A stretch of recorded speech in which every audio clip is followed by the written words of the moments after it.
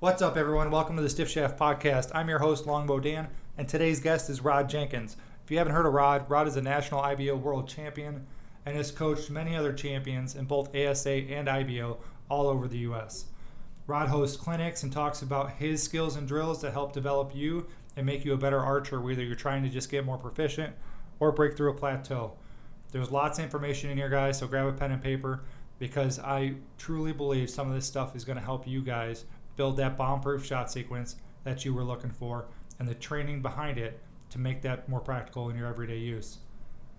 Before we get started on this, I got to thank my sponsors because without them, I wouldn't be able to do a lot of the things I could.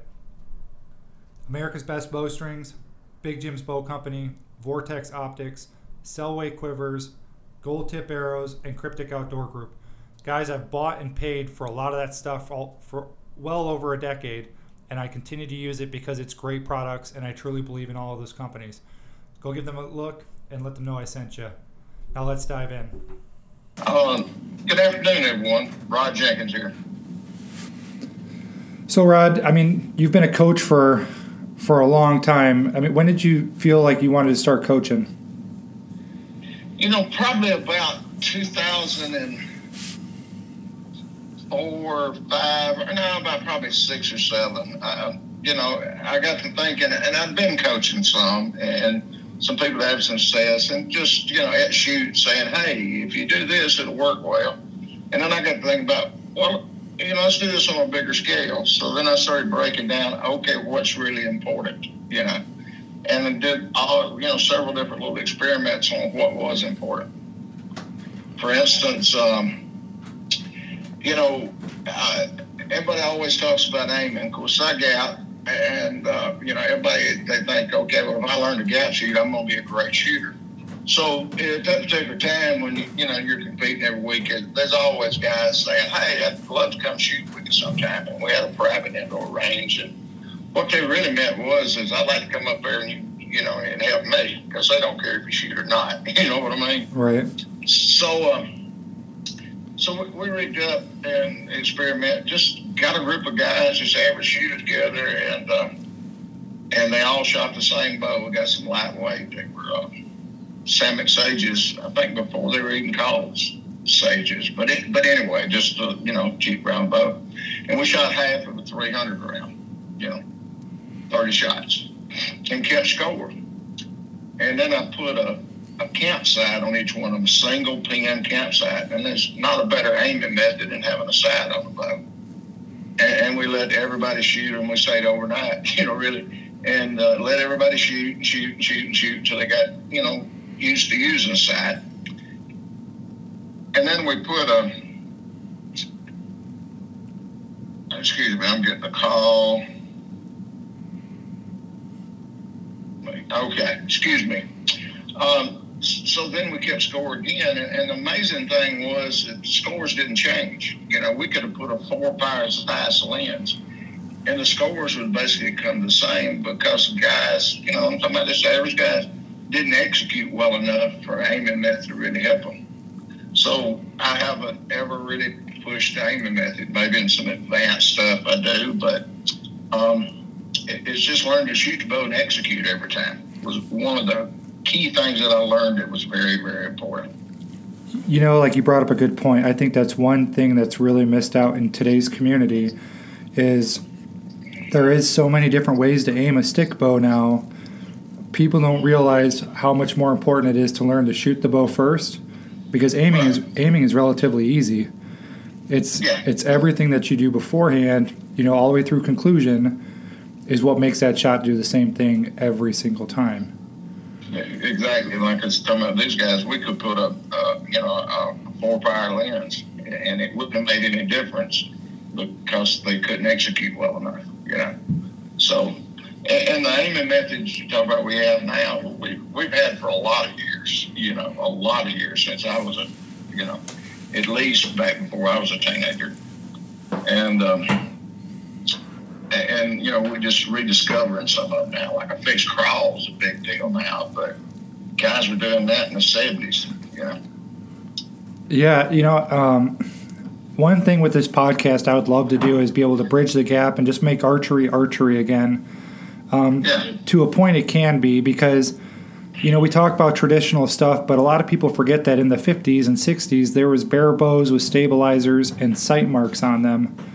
Absolutely. And it was all just shooting a bow. So, that's kind of like the background of what I would like to do is just make shooting a stick bow. I don't care what you put on it. I don't care what you do.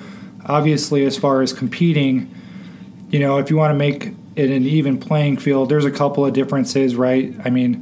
A bare bow is definitely considered a little bit different than a modern long bow with carbon arrows, But for the most part, I think, I'd love to see us more blended instead of segregated by what we shoot.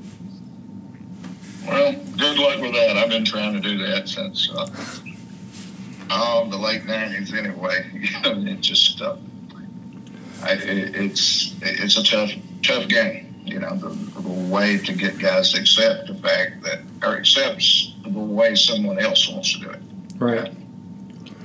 So I want to bring up something. There's a lot of guys that are coming into the sport, and it's definitely blowing up as far as I can see. It's been blowing up. There's a lot of guys that shoot just mainly in their backyard, and there's guys that want to start competing. For you, what do you think? Like, what's the average shooter that comes to one of your clinic that says, "Hey, I'm at this level, and I want to break that barrier and go to the next"? If we had to put a score on it, as far as a 300 round or a 20 target 3D course, that would be something a lot of people can understand. Or if you've got a different way of explaining, like, what that moment is to where people really should start seeking coaching would be. I really don't. Average guy, if we set up a full 300 round, they would shoot in the average guy that's been shooting for a while, he would shoot in the 200 to 220 range, and he'd be about a 7 point per target on a closer range, like a local traditional 3D tournament. That's about where they're at. And some of them pretty good shooters, they take their time and they don't take shots they can't hit and kill a lot of deer,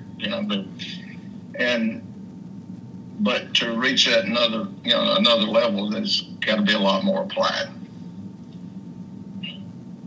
Yeah. Now you do something that's really cool that I like.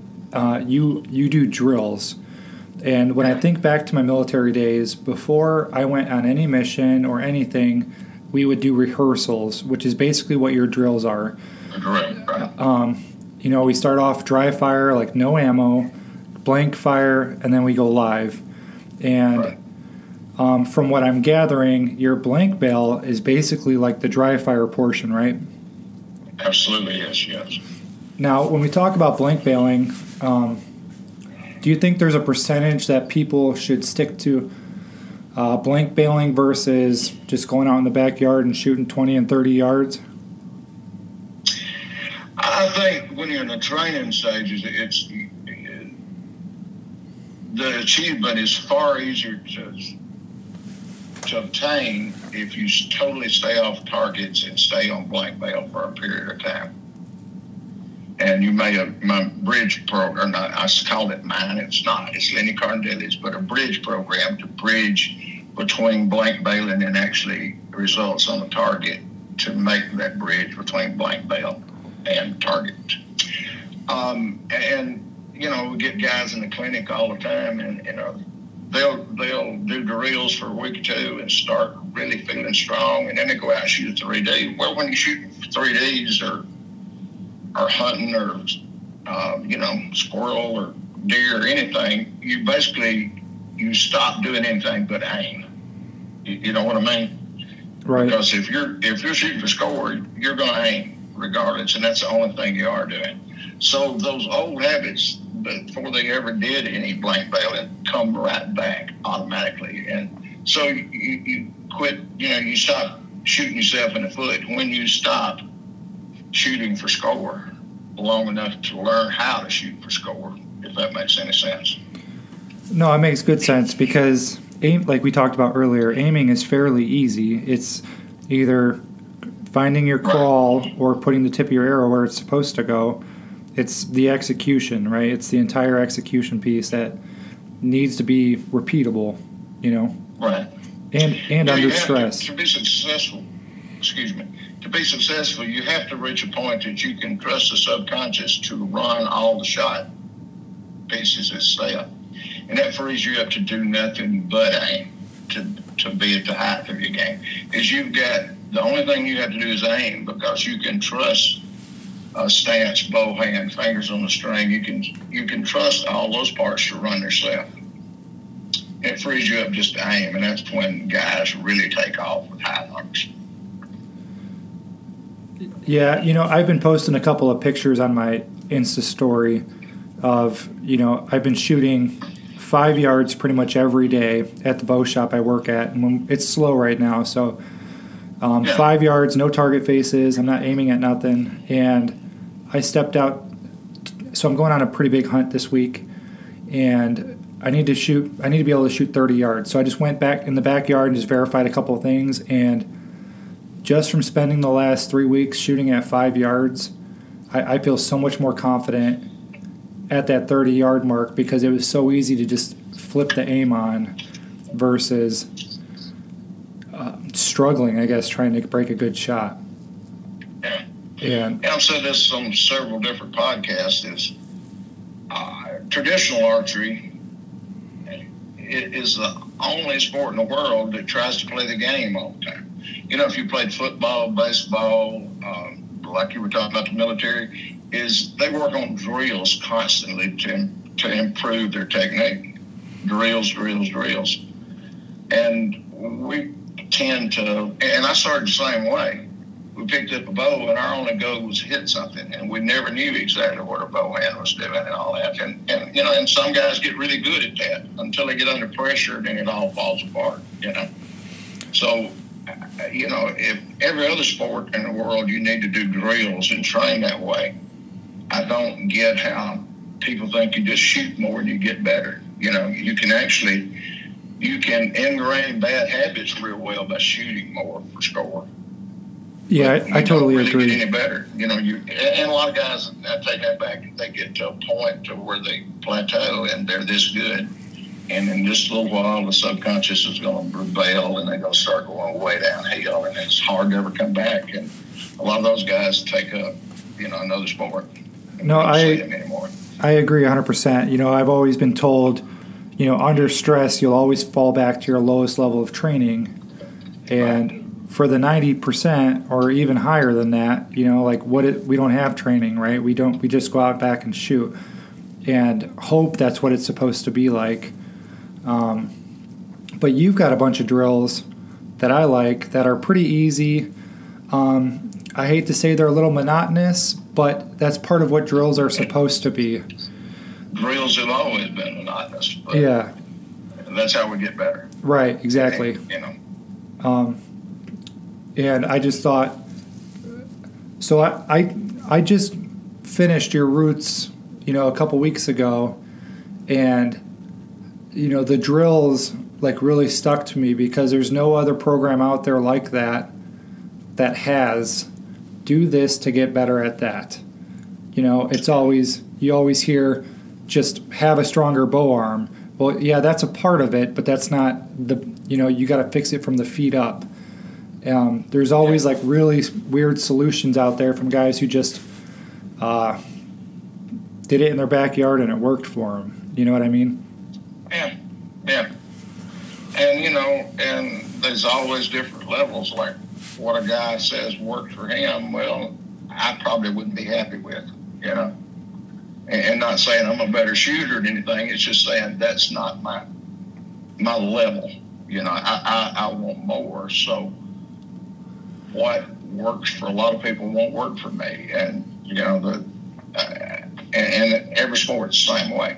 What we call great is a whole, and it's okay. If your level is here and you want to stay there, more power to you. But most times that's not the level that a lot of people are really looking for. No, and you know what? At first, I moved up to Alaska in 2012, and I didn't realize, and to hunt in certain areas of Alaska, you have to do the IBEP which I don't know if you've ever taken that. It's the International Bowhunter Education Program course. And they make you qualify at the end of it. Right. And I brought my stick bow, I shot well on it and I passed it, but the whole time I was thinking was, man, what if I wasn't as prepared as I thought I was? You'd lose your hunting privileges for that amount of time until the next course was available. And that's one thing great about 3D and competitive archery, indoors, whatever. You find out, and not everyone, but most everyone finds out that they're not really at the level they think they are when they get around good shooters, Yeah, no, that's an understatement. Like going to IBO Trad Worlds and watching self-bow guys walk you around the course, and not miss a 10 ring, it's pretty eye-opening. Yeah. That's a great thing about a competition. It's always bred the best, and not necessarily the best shooters, but the best techniques, the best ideas, the best thought processes. Competition has always done that. No, I agree. So you talk about your bridge method. For a lot of guys that don't know what the bridge method is, and if you want to explain it, Rod, the floor is yours. Finding what the bridge method is online can be kind of complicated because I personally haven't found a really good site that just explains it. And it's a certain amount of arrows, right, at a set distance. Right. Well, it's been done different ways. Like Lenny Carter did it, is where I learned it. All right, Lenny at one time was one of the master coaches of the country, and but what the bridge would evolve from is just simple problem is if we stay on the blank bale, say a certain set of amount of time, and we do drills and we get a lot better, we still don't trust that on target for score yet. And we tend to go back and do what we've always done. For instance, when I used to coach in Decatur, we had we could shoot 45 yards in the back. It was an old Sears building and had an indoor range back there, and we could go back there and shoot. Or I had a lane set up with just a block, a big block. And there was a table in there, and it was like 23 yards, and we'd work all morning, get the guy to kind of execute and go in, and then we'd go eat lunch, And I tell this story because it's funny. If I'm in Norway, it's the same thing. Guys do the same thing. We worked all morning to get him pulled through a shot or whatever. And you go eat lunch, you come back, and everybody picks up that bow. And the first thing they want to do is they want to see how good they've gotten. Even though we've been doing it for 5 hours, they want to see how much they've improved. And that's just the way guys do. And I watch them, and I'll kind of hang back and talk to some guys and just work a good story up front. And everyone does the same thing. You go back and see how good they get. And they're at 23 yards, they pick up a bow, and they want to shoot an arrow before I can get back there. That's what they want to do because, they hadn't been able to try to hit anything all morning. And every one of them collapse. They have a terrible, they shoot the same shot they came there with. And it's not their fault. It's the fact is now they've got the pressure on. They want to see how good they got. And they revert back to the exact same thing they always done because that bail work we done this morning and we worked so hard at, and the guy was looking really good doing it. He can't trust it yet, He wants to, but his subconscious won't let him do it. So he does basically the same thing he always done. And that's simply what the bridge is to bridge between blank bail work and shot execution and aiming to it. So you're bridging to develop trust. Okay. It's a concept. And it's simple, and you're right about it. I read online sometimes the guys explaining bridge, and, it's like, oh, you don't, And a lot of times they just heard somebody else say it, and they add their part. And I've even had guys that I've had in clinic, they come back in and explain it, and they don't even get it right. So it's a lot of confusion. But and I do it a little simply because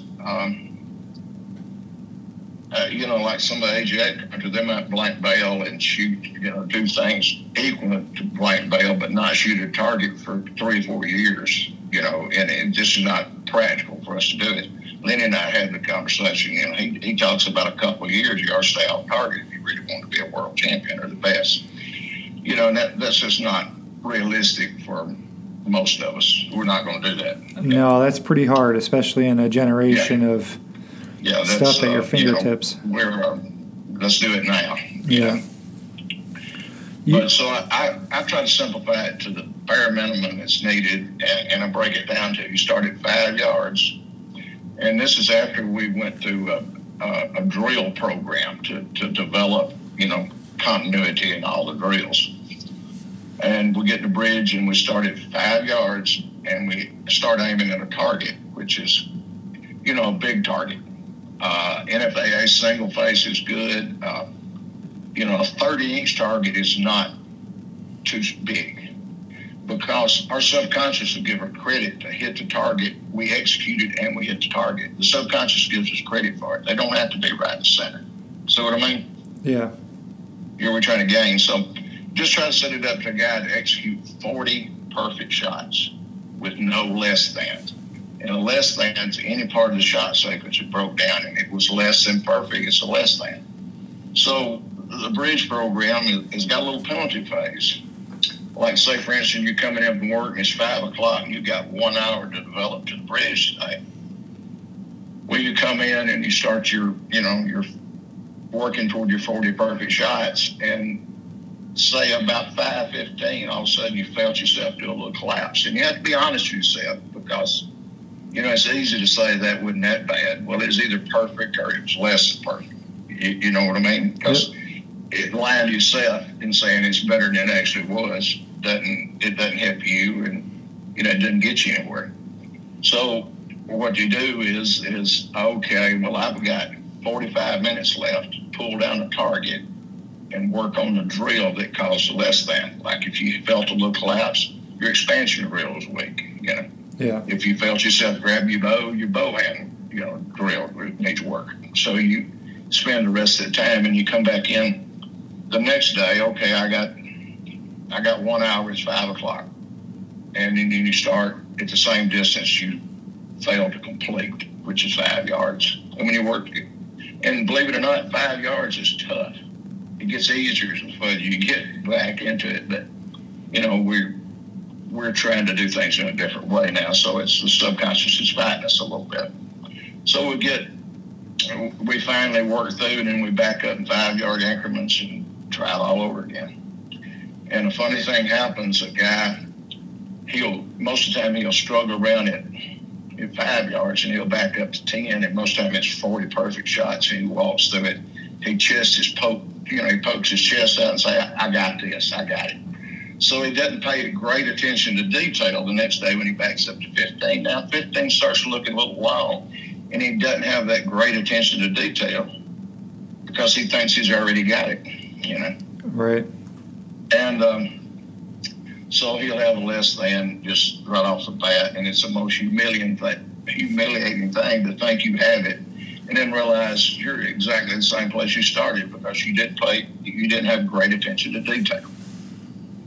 So one thing I always guarantee people, I guarantee if you do the drills with total focus on the drill being performed, and you do the bridge with great attention to detail, you will become a good shooter. The other thing, I guess, is once you failed at 15 because you think you had it, I guarantee you'll do whatever it takes the next day not to have that less than. So now you start learning to let the bow down. You got, my bow hand, I'm a little off. And most of the time we just we'll go ahead and shoot there and see what happens, right? We do it all the time. Everybody does. But when you get into that great attention to detail and you're bound, determined not to have a less than.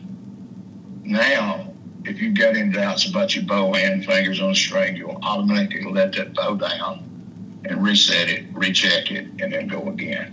So you start learning to let the bow down, and letting the bow down is a wonderful, part of archery. Good shooters always let the bow down. It's so hard, though.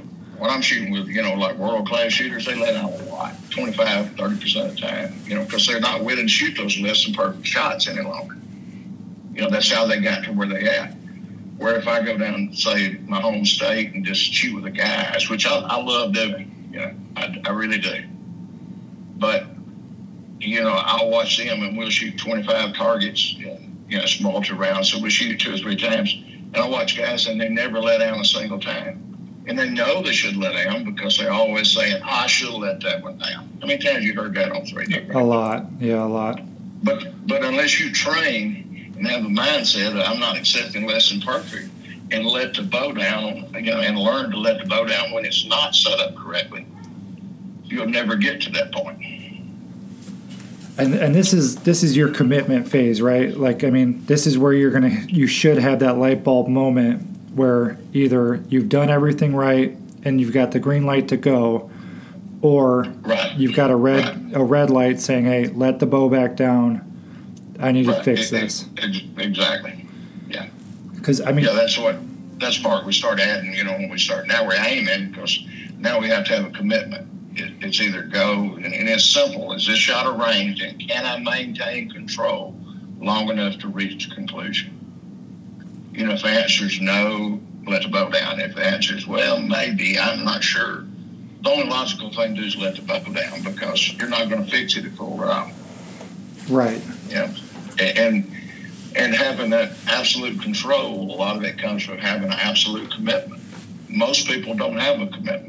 That was one thing I've learned when I first started coaching. I kind of assumed everybody had a commitment because I'd always shot around guys that had a commitment for every shot. It's just no different than a rifle shooter. He's got a commitment. If he's a good shooter, he's got a commitment, and he starts to squeeze and aim and squeeze until the shot breaks. Right. We don't shoot those rounds to see what happens and gets real good, and that's what we do with archery. Guys, so many of them, they just shoot. They're going to shoot that shot to see what happens. Well, maybe I'll get lucky or whatever, and luck's one of those things I always say it's the worst thing that can happen to you because you get to thinking you'd be lucky more, on a regular basis, and it never happens, So you don't do anything to improve. Yeah, I agree with that totally. That's one thing, like when I talk to people, I did a video a while back.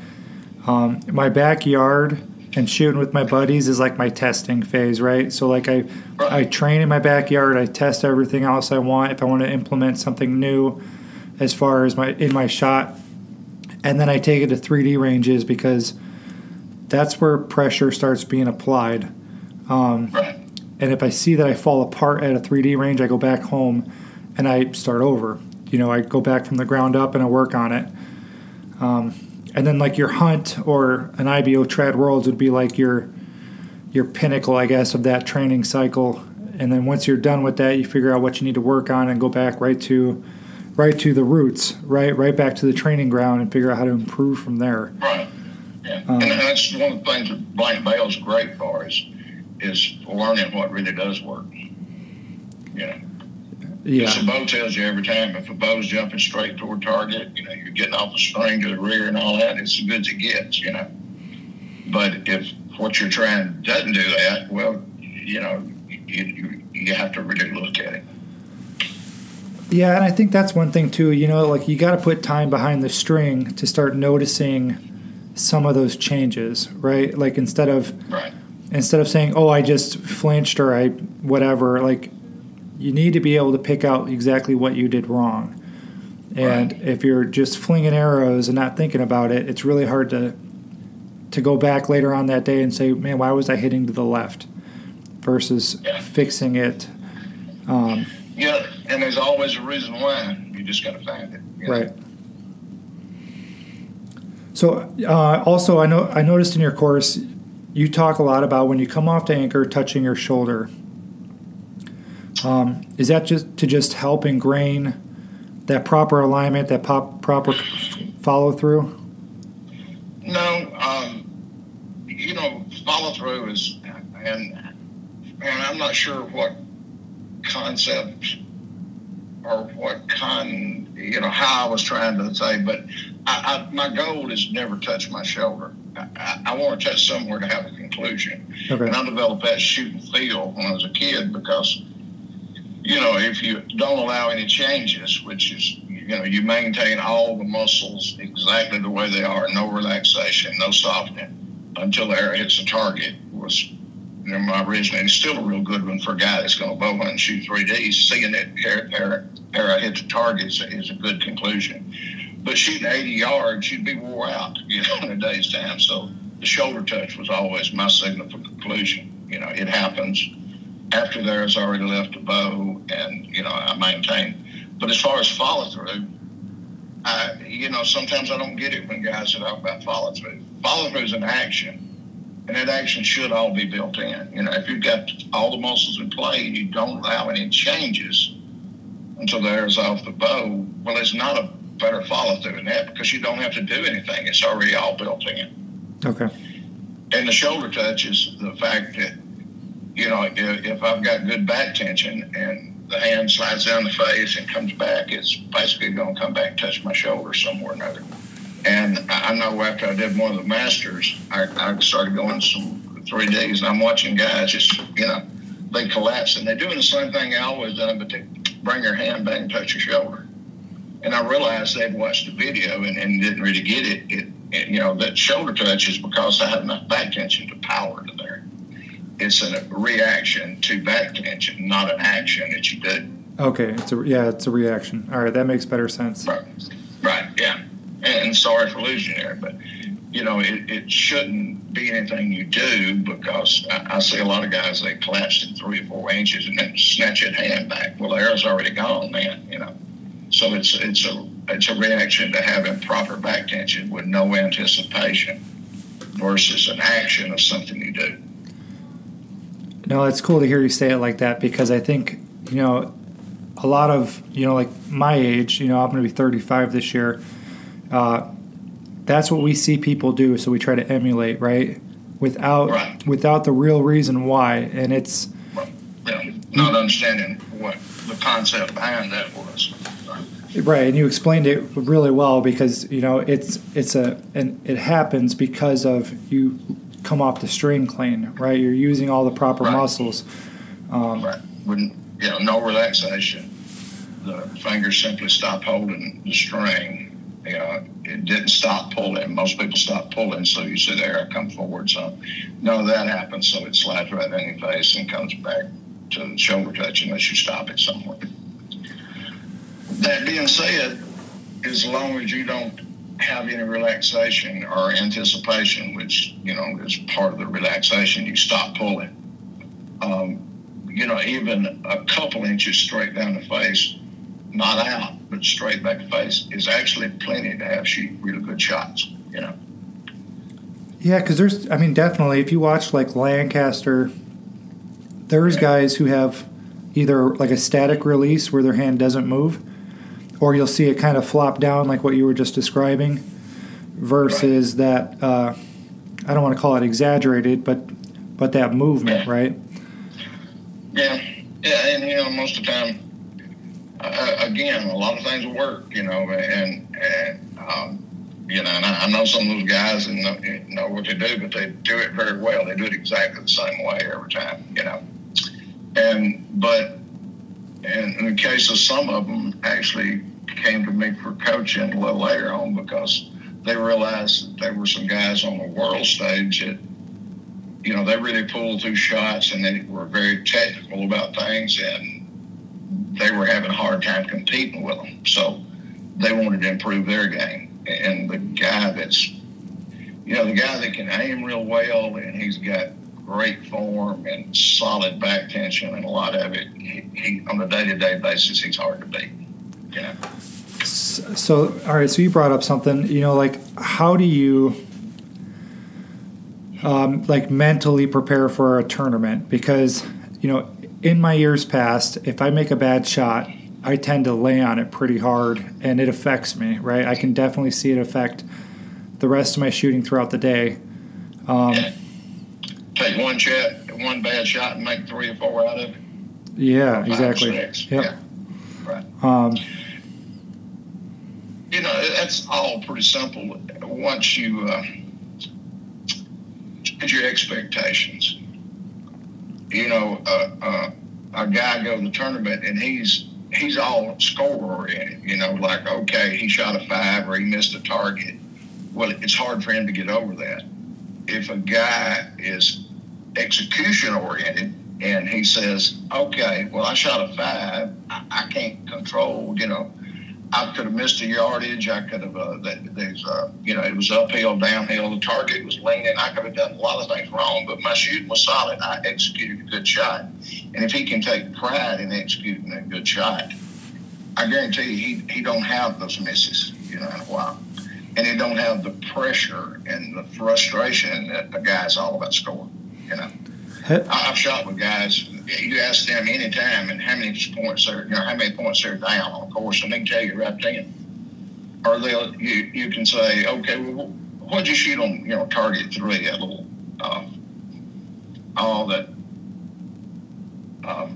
all mountain line down the set a quarter down the hill. Oh, I shot a 5 on it. Where I don't know, because that shot is over with, you know, and I don't think about it again. I stay behind the bow and I execute really well. Now, that saying, I work on yardage.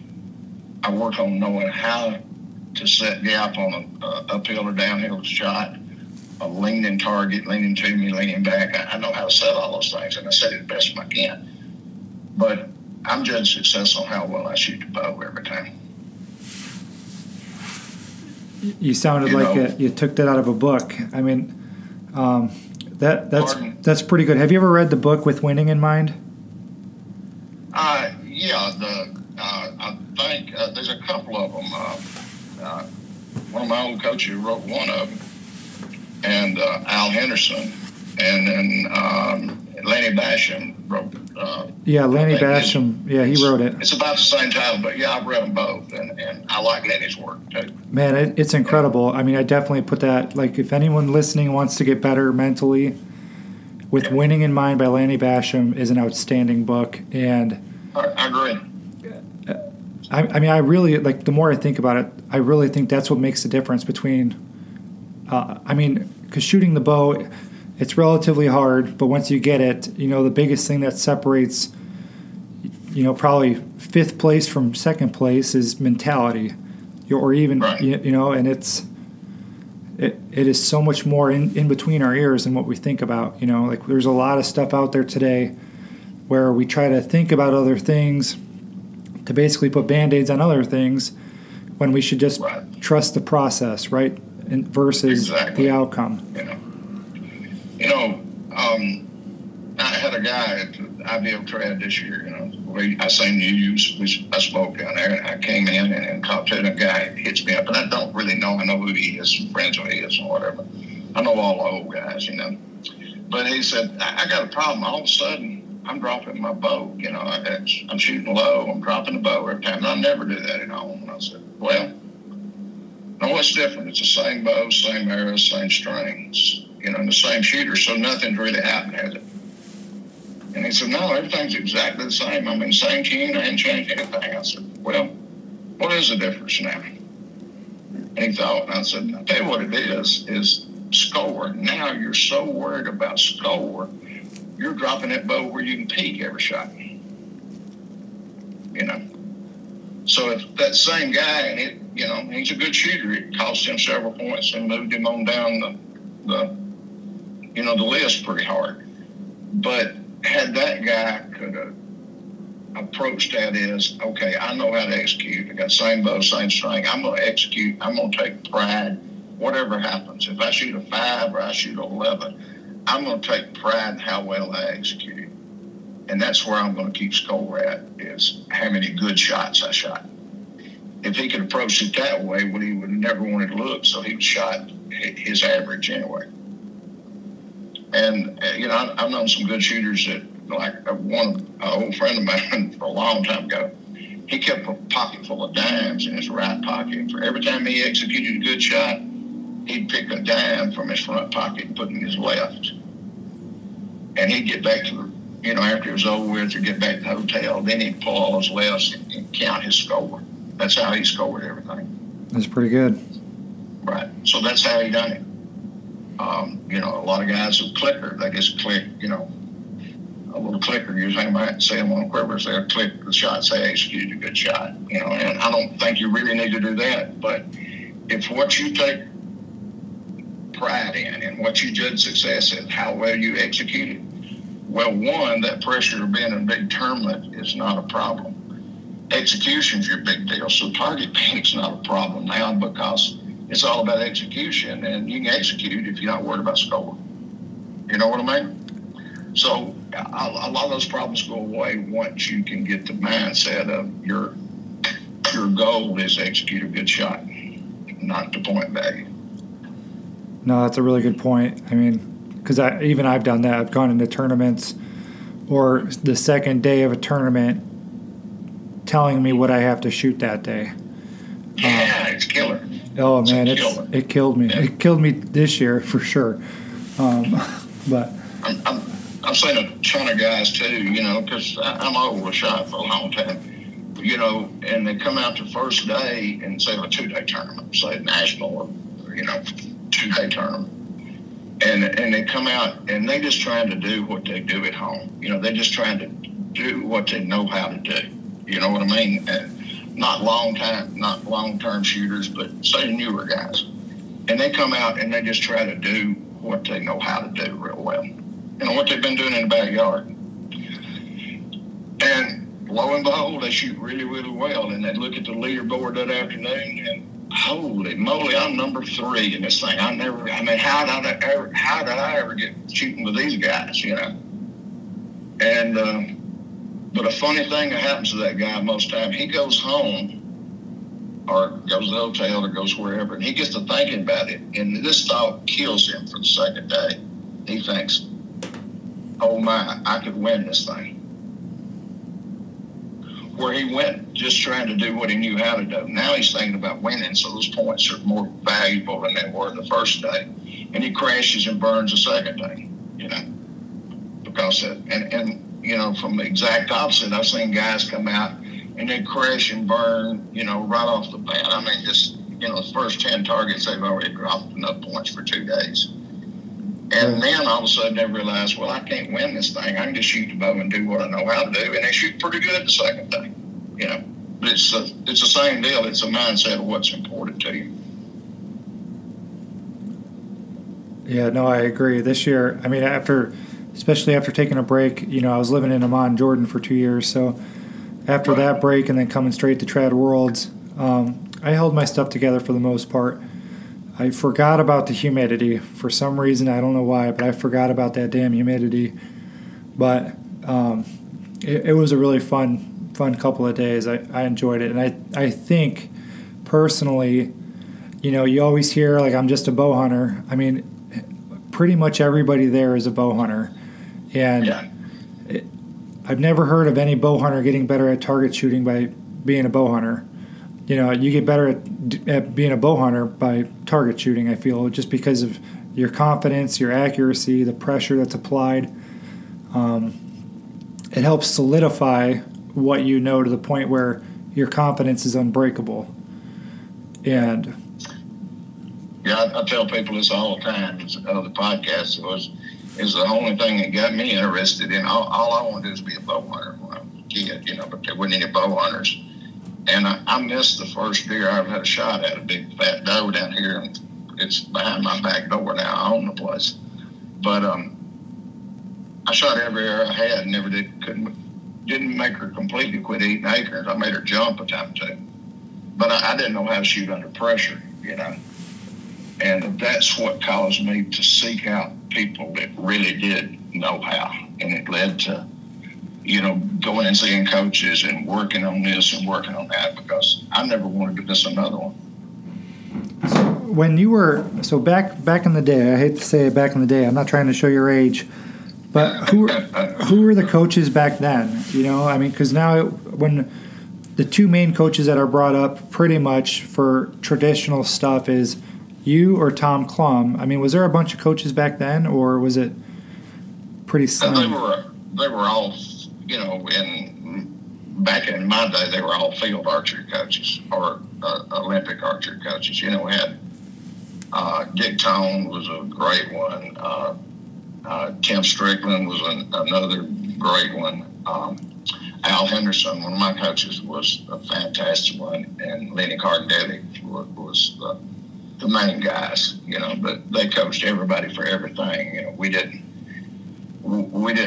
pick down, okay, with Olympic archery, you need to, learn how to draw the bow and get off the string clean.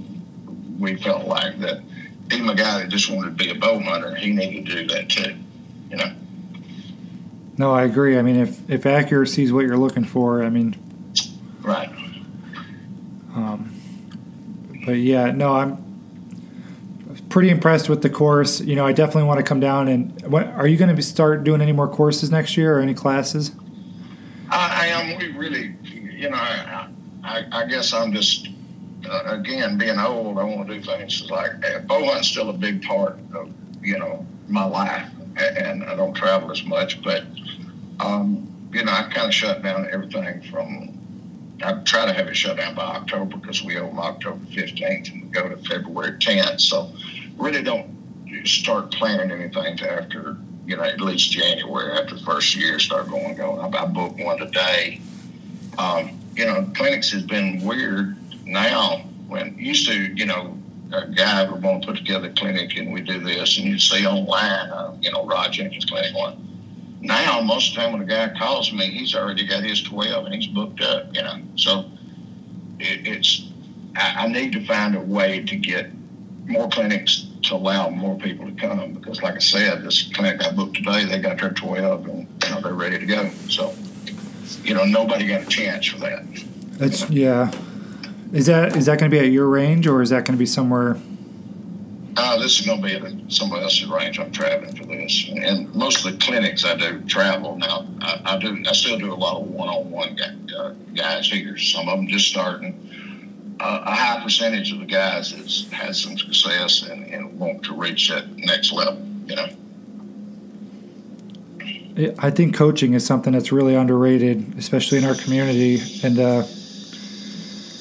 basically for the price of some really, really good arrows.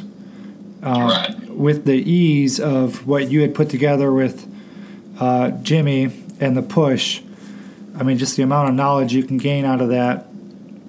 It's just super cheap and well. Even if you just want to be a bow hunter, you learn a lot. Like one thing, and of course Jimmy's a bow hunter too, and I coach Jimmy. But one thing when we was talking about what we're going to do, I said, well, keep it simple.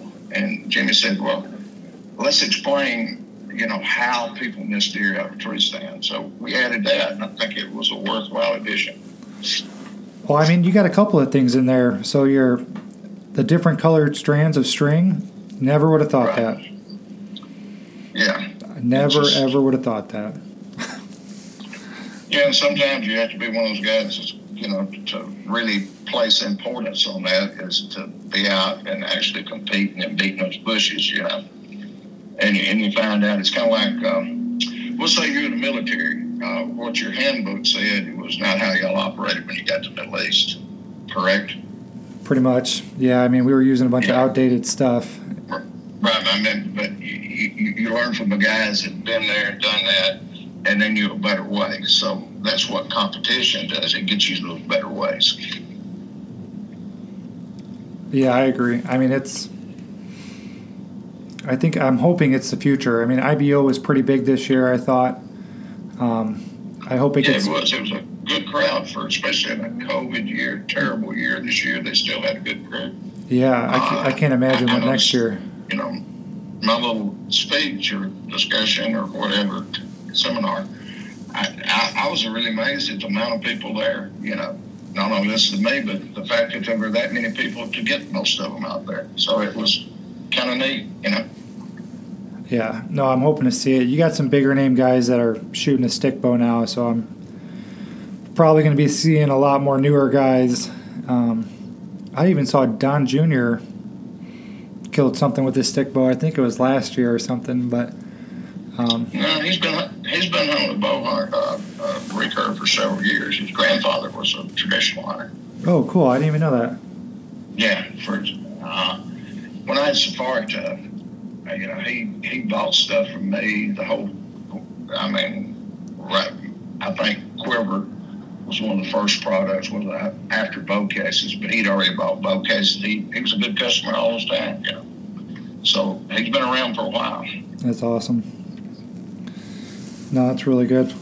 Well, I want to thank you for coming on. I really appreciate it. I'm glad your mouth is feeling better. I know you had a dentist appointment earlier. I thought maybe... Yeah, nobody likes a dentist. No, nobody. Well, I mean, with the southern drawl and the dentist, I was like, man, this is going to be really tough. But no, it turned out really well. Hopefully people will understand me. Are you still using a website for your stuff online, or? No, actually, since I sold Safari Tough, I don't. But we're going to add clinics if there's any openings. We'll add clinics, but. Again, I'm not doing a good job. I need to find a way for, and I may end up just having to book a clinic here and make sure that, it's not bought out into there to give some guys a chance to come here. Right. That'll be on the Safari Tough. You can still find stuff on Safari Tough. Okay. .com. It's still. And then you're super approachable, so anyone listening, Rod's always on it. He's always on Messenger. He's not too far from it. And, you did that series with The Push, so that's another place you can find him. It's called The Roots, and that's him and Jimmy Blackman. Was Jimmy a retired colonel? Is that what he was? Yeah, he was full bird. Full bird? Okay, yeah. And I thought you guys put on a great series. Talks about a lot of things that your average bow hunter might have an idea about, but you guys kind of break it down to where even a grunt like me can understand it, and it was very simple. No, I enjoyed it. Well, Jimmy, he started he was a country boy from North Georgia, so he started as a grunt. Just kind of went a different path. So. Oh, he did? Yeah. Oh, yeah. Oh, cool. I didn't know that. Yeah, he started in a rank private. Oh, good deal. Good deal.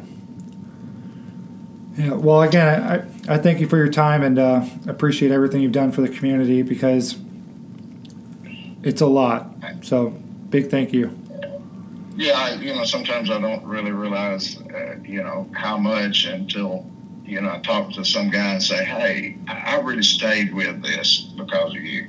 I know. Fawn Gerard, Fawn's a great shooter, and she said, hey, I stayed with it because you taught me it was fun, So it's not all seriousness. You can have a good time and still execute good shots. A lot of people think it's too much work, but it's not, Stick bow is always going to be a lot of work, but that's what we got into it for. It was a lot of work, so it's not a big deal. That's true. All right. Thank you again. I appreciate it. Good conversation. Thank you, sir. All right. Bye.